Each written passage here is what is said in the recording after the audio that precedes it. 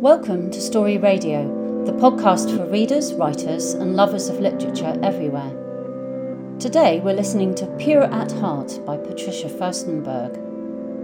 Pure at Heart by Patricia Furstenberg. Read by Lysandra Furstenberg.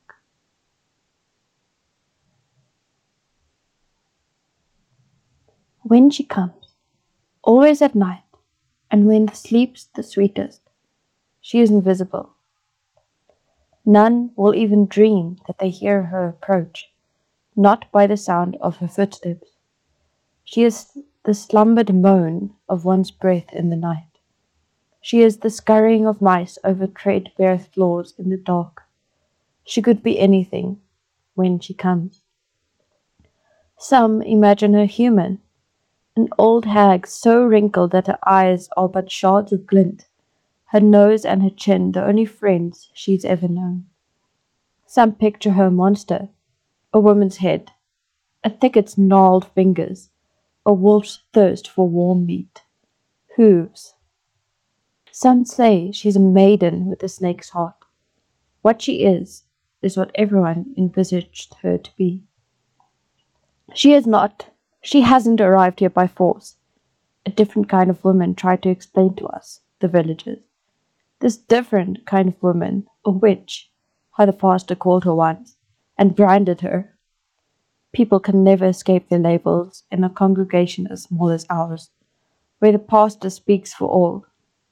It's either his voice or the road's end, with the lone tree. This different kind of woman, the witchy kind that can, although she shouldn't, communicate with the unseen ones, who also can, although the pastor says she shouldn't, mend wounds and make dust maroon burst into flames the way chestnuts burst into fire. This woman told what she'd learned. The pastor laughed at her fabrications, but I listened. And on the nights when I was too scared to sleep, afraid that the night one will come, I whispered to myself all that the witch had said. She hasn't arrived here by force. She never chose to be marooned, shipwrecked in our woods. But she left her world branded as a wild one, forsaken on an island where she could not escape from, nor survive on. An island? I pause and glimpse towards the thicket that begins just outside our door. A thin paneling fastened with a rusty metal bar that protects us against wolves in the dead of winter, and now against her at night. An island? I remember the trick-or-treating disguise when a handful of us, all scrawny and ragged, patched up with twigs, were willing monsters for one night. An island then, I understand, disguised as a thicket. She doesn't arrive here by force. Her misfortune is that she cannot remember when, nor why, she made this particular choice. How it was that she entered into that predicament for the first time, that turned her into a castaway, shipwrecked in a remote place and dying with that stigma on her soul, unable to undo it. Oh, but it can be undone, and the rules are simple. None can see her. She may roam the woods freely, yet when she comes into the village, she may cast no shadow, until a pure heart cast her eyes upon her. Oh, the witchy ones saw her. The deer have seen her too, eating from her hand in winters when even the sky froze over. Mother believes I have a pure heart. Could I do it then? Find her? Cast a light on her? Give her a shadow? Free her?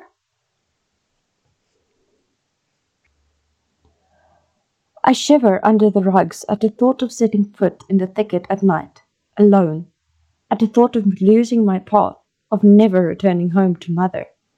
The shape of her body curled next to mine gives me comfort. I inhale her sweet scent of soap and flour. Even in her sleep, she carries the warm, heavenly aroma of the loaves she bakes daily. I glance at her rising babes, as she called them, almost ready for the early morning baking, by the first call of the rooster. Soon she'll be up. Another day will start.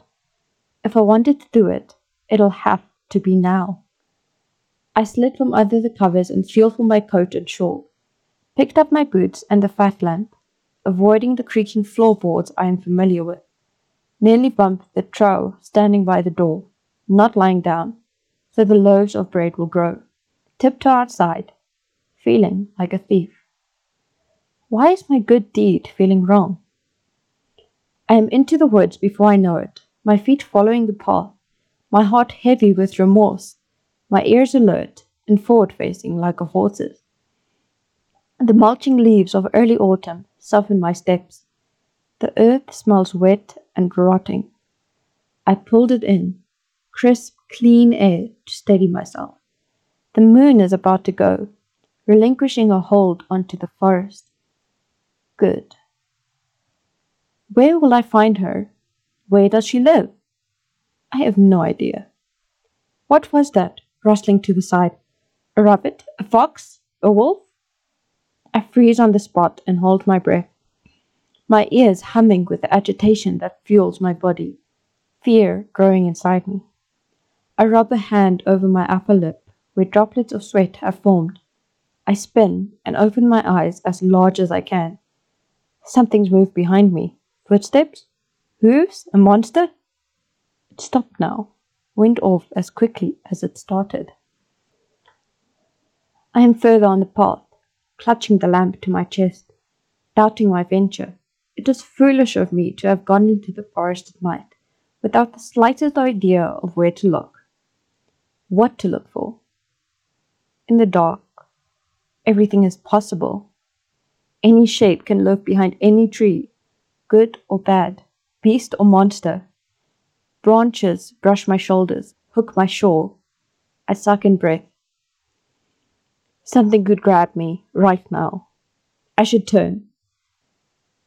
The heavy blob on my stomach urges me. But as I twist my shoulders, I hear it. The song, reaching me, filtered by barren, twisted branches. My body follows it before my mind does, like a silent hunter advancing against nature's breath, drawn to it, faster and faster as its sweetness grows, not in intensity, but in charm and pain and love and longing. I am panting now, my feet lifting to jump over fallen branches, spattered bushes, the remains of a summer's vegetation littering this lonesome part of the thicket. While I follow the song, my compass, star in the night sky. I haven't realized how hard I'd labored until the forest opened into a clearing.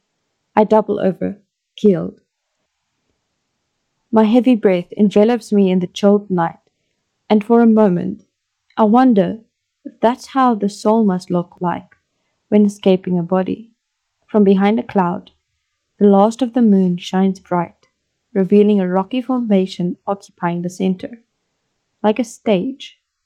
From there, from its hidden bowels, the voice echoes, enveloping me in a melancholy so sweet that I feel like nothing else matters, but to remain here, grow roots, and listen to it, for as long as it took, for as long as I can.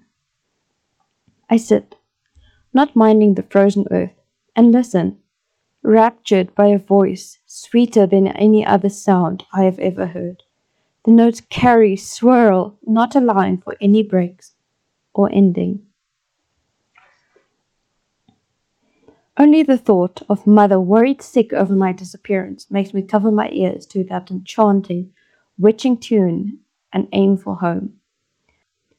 I don't remember reaching our front door and crawling back under the covers, my soul torn between the bewitching melody and my daughterly love. When I wake up in the morning, I imagine it all to be a dream, and I carry in my heart its delightful joy like a wicked secret. Only the mud on my shoes is proof of my night ventures and her existence in our woods. I never take the oil lamp with me during my night surreptitious trips, so I can hear her sing once more. And I know now that she never came to us, But we go after her, bewitched by her enchanting tune, like cursed, shipwrecked sailors. I know now that my heart is not pure after all. That was Pure at Heart, written by Patricia Furstenberg and read by Lysandra Furstenberg. The producer was Tabitha Potts. If you're enjoying Story Radio, don't forget to leave us a rating or review to help us reach more listeners. Thank you and goodbye.